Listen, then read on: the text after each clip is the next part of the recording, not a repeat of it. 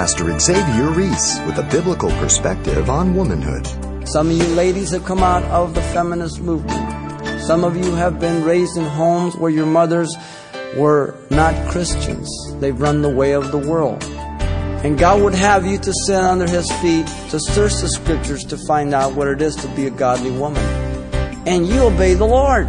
If you want to get the best out of life, then you must go to the Scriptures.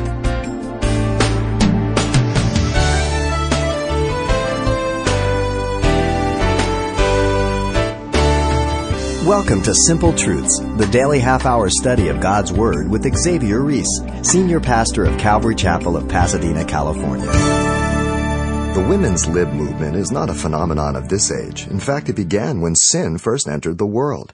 Today, from his study from the book of Titus, Pastor Xavier offers a simple path to return to God's original plan for women of God.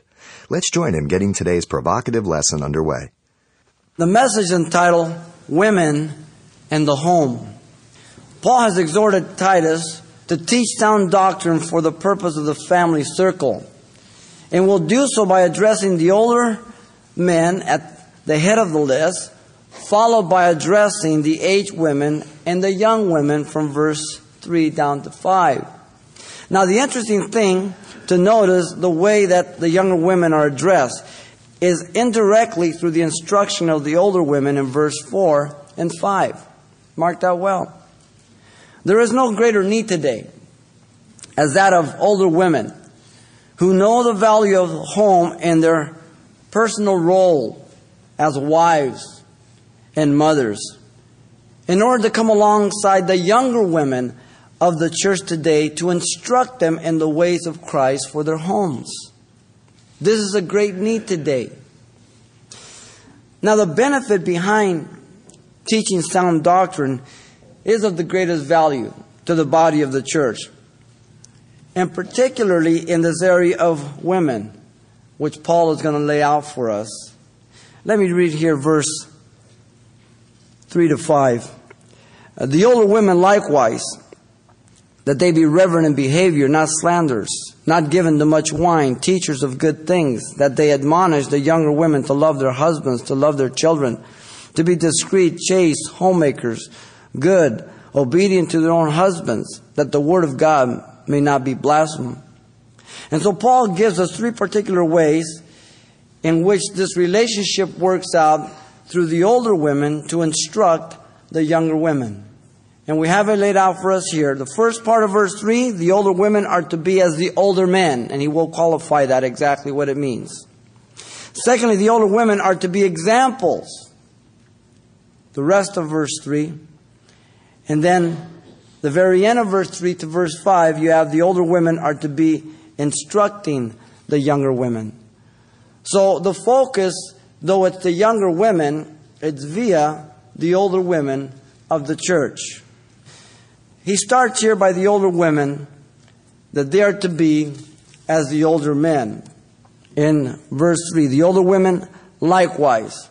The reference is to the virtues just required of the older men in verse 2. They are to be sober, clear-headed, reverent, honorable, temperate, under control, sound in faith, in love, and in patience. A subjective application. They have to be trusting God. They have to be yielding to His love and bearing under the weight of life as evidence of godly men. Now this is applied to the women. So under the phrase likewise, all these things are included.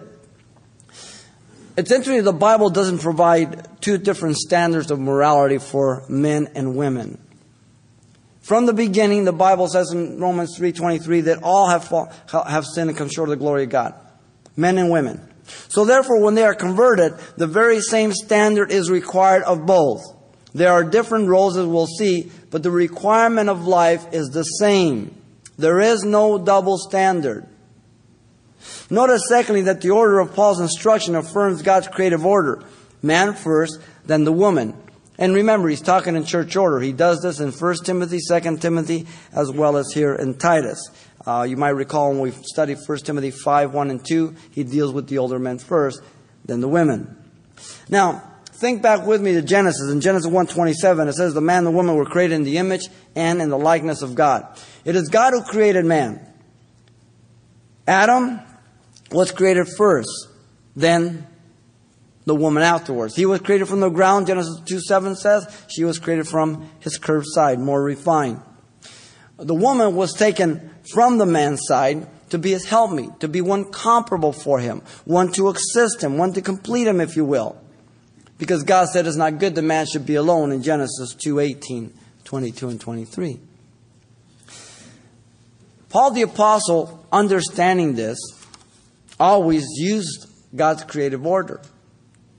In fact, there at the end of Genesis chapter 2, verse 24 and 25, it says that for that reason a man shall leave his father and mother, cleave to his wife, and they two shall become one flesh. And so God deemed the union of a man and a woman to set up a new home, leaving and cleaving, joining. And through that sexual union, through the institution of marriage, that family would be propagated, and the likeness of both the man and the woman would be comprised in one child. God's greatest affirmation that He's the creator. There's a design, there's an image, there's a reflection of who you are the source of. When Paul was speaking to the Corinthians, and you know that the Corinthian women were very liberal, and so you have to deal with them. He affirms the order of creation there in 1 Corinthians 11, 8 through 12. He says, the man is not from the woman, but the woman was from the man. Nor was the man created for the woman, but the woman for the man. Nevertheless, neither is the man independent of the woman, nor the woman independent of the man. And he qualifies it in the Lord. I don't expect anybody who is not a Christian to accept this proclamation. But Paul makes this proclamation to the Corinthians who had been transformed, that they had to understand God's design and order. And that even though the man was created first and the woman created for the man, yet he goes on to say, for as the woman came from the man, even so the man also comes through the woman. But all things are from God. So in other words, if there's no more women, then that's the end of man, because every man is born of a woman. And Paul wisely demonstrates God's creative order for efficiency with distinct roles, but we can't ever say we don't need the other one, because they're both connected to the ongoing existence of humanity. And he does this beautifully. Titus here is dealing with a situation at Crete. He's got a lot of non-believers who are coming from the worldly perspective. And that's what happens as we come to Christ. We come from the world and we've been raised a certain way. We saw marriages and we saw family and everything else. And now all of a sudden we come to Christ and we have to ask Christ, Lord, what is it to be a man? What is it to be a woman? What is it to be a husband? What is it to be a wife? What does the Scriptures say? So that you go to the Lord and you obey the Lord. If you want to get the best out of life, then you must go to the Scriptures. The world does not have an open mind to this. Some of you ladies have come out of the feminist movement. Some of you have been raised in homes where your mothers were not Christians. They've run the way of the world. And God would have you to sit under His feet, to search the Scriptures to find out what it is to be a godly woman. Our study this morning seems to focus on you ladies. We'll get to the men later on. We always do. But we're focusing on you this morning.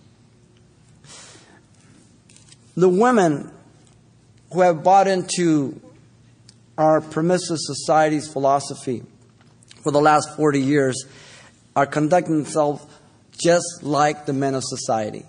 Paul tells Titus here, make sure the women who are godly conduct themselves just after the same example as godly men. But as we look to our society, women today are conducting themselves just after the same conduct as the depraved men. They have allowed themselves to be corrupted in their understanding as to their identity and role after the image of God, and have become a product of the evolutionary lie, becoming their own God, unaccountable to no one. The feminist movement is constantly attempting to prove that women are equal to men, ignoring the most obvious differences that God gave to males and females purposely. The man is stronger. He has a greater mass of muscle. The woman is less muscular. The man has a heavier skeletal frame. The woman not so heavy. Why, we might ask? Was there a genetic defect? No. Because the male is the one to work and provide and protect. That's why God made it. In qualifications, many times, especially for police departments or fire departments, the standards in physical abilities are lowered whenever necessary to meet the political correct quotas, endangering not only their fellow workers on the job, but also the public at large that they're to be serving. I heard a woman who was inducted into the fire department one time in an interview. They said, well, can you carry a man who's been overcome by smoke on the 3rd floor? Can you put him over your shoulder and carry him all the way down the stairs? Well, no, but I can drag him. Well, what happens to his head? Oh, well, but there's not that much smoke on the bottom. Amazing. Doom, doom, doom, doom, doom, doom, doom, doom. I'll get him. The Bible is absolutely clear that a woman is equal to a man before the eyes of God. There is no disadvantage before God. In Galatians 3:28 says, there is neither Jew nor Greek, there is neither slave nor free, there is neither male nor female, for you are all one in Christ. Before God, ladies, you and men are equal. But on this earth, we have different roles. We're designed differently. Don't confuse the two. But the woman's role is clearly laid out in the Scriptures. It's for the benefit of the home, listen ladies, and society. You are raising children for the next generation. Many of today's perverts and degenerates mock Ozzie and Harriet, Father Knows Best, and My Three Sons. Some of you who are old enough will understand those things. But and they say, well, that wasn't reality. Well, is Cosby reality? Is some of the other ones that are put on reality? No. But look at the children that generation produced. To the children this generation has been producing. Now, we gave our children in the 60s and 70s abortion. Now our children gave us something in return. Euthanasia. Interesting. Her role is one that no man can do. It's unique. Her role meets the need of her husband, her home, her children, after God's creative order. She's not a slave. Any man who thinks a woman is nothing but a slave and a servant is an idiot. She's the most precious thing that God has ever made. Can you imagine living in this world, guys, with just guys? Man, what a drag. I don't ever understand guys. They get married and then all they want to do is spend time with their friends. What'd you get married for? The older women are to be as the older men. Now the context is in godliness, see? Now notice secondly, the older women are to be examples. First of all, the older women are to be reverent in behavior. And the word that introduces a purpose clause. In other words, the reason the older women are to do likewise as the older men is in order that they be reverent in behavior. The word reverent refers to an attitude of a person. The word is made up of two words, meaning temple and meaning fitting. The word behavior means demeanor, deportment, including a person's dress. So the word combined together has been interpreted to mean to deem oneself a priestess in discharge of her duties in the holy things of God. You see, you used to be one way in the world, ladies. Now, God wants you to be godly. In fact, we kind of touched on it a little bit. Let me just read this in 1 Timothy 2:9 and 10. He says, in like manner also that the women adorn themselves in modest apparel and propriety and moderation, not with broided hair or gold or apparel or costly clothing, but which is proper for women, professing godliness with good works. And we spoke there, it doesn't mean that you can't have the latest hairdo. It doesn't mean that you can't wear jewelry. It doesn't mean that you can't put some makeup on. It's talking about going to the extreme to bring attention to yourself. And you become seductive. And you become alluring. And you have no discretion. That's what he's talking about. The woman's body is the temple of God, even as much as the man. The church is the temple of God, and the women are in the church of Christ. And so the counsel is for those ladies. Now notice, secondly, the older women are to not be slanderers. This is a negative. The word slander is diablos. Though you know Spanish, can identify it. Devil. That's what it literally means. The word characterizes the sin of Satan against God. The slander. The false accuser. In fact, this word is used for him constantly in the pastoral epistles in 1 Timothy 3:6, verse 7, and 2 Timothy 2:26. He is the liar, Jesus said, as he addressed the Pharisees. Now, the sin is evident in both men and women. Don't get me wrong, but women seem to be better at it. And it seems to increase in age if you have no control. The Proverbs deal extensively with it. The book of James touches on the tongue every chapter and dedicates an entire chapter, chapter 3, that little fiery member that sets the world afire. The beast behind the ivory cage. Keep it closed. Only take it out when you have a leash on it. The sin of slander is one of the most treacherous and heartless sins that goes on every day in the body of Jesus Christ, the church. The mouth. And of course we do it spiritually, saying, well, do you really think he really meant that?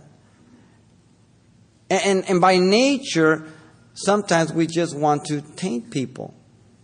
We want to bring suspicion to their life or whatever it may be. Maybe we don't have all the information, but we think we do. Or we think we know the truth and we don't know it at all. First, because it's false. Second, because it's done in secret from the person's knowledge most of the time. And thirdly, because it destroys people's reputation, putting them in an unfavorable light before other people. But notice also, thirdly, that the older women are not to be given too much wine. Have you noticed something as we go through the New Testament? That the same problems that address us were common to them? No different. Why? Because they're dirty, rotten sinners like you and me. They're the same type of people. The word given means to be a slave or in bondage to. We get our word doulos, the bondservant, from. Today, in our politically correct language, we say he has an addiction. He can't help himself. I'd like to know how that addiction came about. Did he walk by a bar and a demon jump out by the neck and grab him, or what? What happened? Every alcoholic chose to drink. The same thing with smoking. With anything else, it's a choice. Because your father was an alcoholic does not mean you're going to be an alcoholic. That's a lie. If you never take a drink, how are you going to be an alcoholic? If you choose not to drink, there's no way. The word is used by Paul to describe the bondage condition of the Galatians before they came to Christ in Galatians 4:3. It's used by Peter by those who are overcome by sin all over again, 2 Peter 2:19, and they become enslaved to sin. You see, the effects of alcohol is to cloud the mind and to lower the morals. The scriptures are full of tragic examples. Even as Noah got off the boat, planted a vineyard, partook, and he laid there naked, passed out. Even as Aaron's sons, Hophni and Phinehas, offered the first sacrifice, and they drank a little wine, and they offered strange fire, and God barbecued them. Even as David tried to cover up the pregnancy with Bathsheba by getting Uriah drunk so that he might go sleep with her, and then he would be able to think it was his son. Even as Absalom planned the murder of his brother Amnon by getting him drunk. We've all been around. We know the consequences of alcohol and the tragedies that happen. Do you know how many people are killed because of drunk drivers every year? You can load up all kinds of 747s and crash them every week, and that would be the equivalent because of alcohol. All of us have experienced some kind of parental relationship that was alcoholic, or friends, or someone, and we see the hassles, we see the difficulties, we see the pressures, we see the abuses. And sometimes Christians say, well, can you drink as a Christian? My first question is, why would you want to do that in the first place? Isn't that what you used to do? Is it going to draw you closer to Christ? Of course not. The elders and bishops needed to abstain from this in 1 Timothy 3:3 and 3:8. You know what's important and amazing is that the greater increase in immorality and violence and drinking since the 60s is not from men, it's from women. The amount of gentlemen's clubs that have opened up and the abundance of young women who think nothing of parading themselves before these lustful fools are accepted by society. You have young ladies straight out of high school seeking employment there, and society doesn't see anything wrong with it. They think as long as they're working, and that's honorable, they're providing for themselves. You see, our nation has become so strayed from the norm of morality that we can't even discern right from wrong any longer. In fact, I think it was 10 or 15 years back, maybe not even that long, the Mustang Ranch over in Nevada, which was a house of prostitution, somehow it got into IRS trouble, and the IRS took it over. And they ran it for years and made money. Interesting. They gave the girls W-2 form. Hey, what the heck? You see, ladies, women have degraded themselves. Before, men would try to degrade them. Now the worst thing has happened. Women have degraded themselves. The example of older women in our society, as a rule, is one that is not very reverent in behavior, I would say. Rather than encouraging a young woman to stay married to her husband, she often is encouraged to leave him to enjoy her life. I just got a call this last 2 weeks ago, a friend who's real close, and his wife, both of them Christians, and she got onto the workforce. And the guys in the workforce started saying how beautiful she is, and this and that, and hard worker, and she goes out and gets breast implants. Pretty soon she comes home and says, you know what, man, I don't love you no more, I'm leaving. This is the way of the world, ladies. Be careful. Careful you don't get too close to the fire. You get burned. Rather than counseling a young woman to remain faithful, she often is helped by an older woman to have an affair. The example of older women today of slandering men and the institution of marriage is seen on every level. In the magazines and books, the advice that young women are getting is to make their statement, to take their potential, and don't let no one keep them from it. In the workforce, they're reinforcing that. At the home, there's nothing there. Our society is as corrupt and perverted as Paul's day. That's why the scriptures are necessary for today. The older women are to be examples. You see? You have to model something if you're going to teach it, because this is what he's going to move towards. Because you can't just teach by what you read. You must teach by what you've lived. That's the qualifying ground. Pastor Xavier Reese, and a call to return to true womanhood, a call based on God's prescription for women throughout the ages. Now, there's still more to come, but that's next time. And if your schedule won't permit you to tune in, you can pick up a copy of this message, Women and the Home. It's available on CD for only $4. Just tell us which one you prefer when you get in touch. And make sure you pass on this study to someone in your church or Bible study. So once again, the title to ask for is Women and the Home, or simply mention today's date. You can request your copy by writing Simple Truths, 2200 East Colorado Boulevard, Pasadena, California, 91107. Or to make your request by phone, call 800-926-1485. Again, that's 800-926-1485. or the address once again is Simple Truths, 2200 East Colorado Boulevard, Pasadena, California, 91107. And thanks for mentioning the call letters of this station when you get in touch. This helps us track the effectiveness of this ministry in your area. Why does Mom need to be at home? Is this archaic thinking or a biblical mandate? Find out more when you join Pastor Xavier Reese for the next edition of Simple Truths.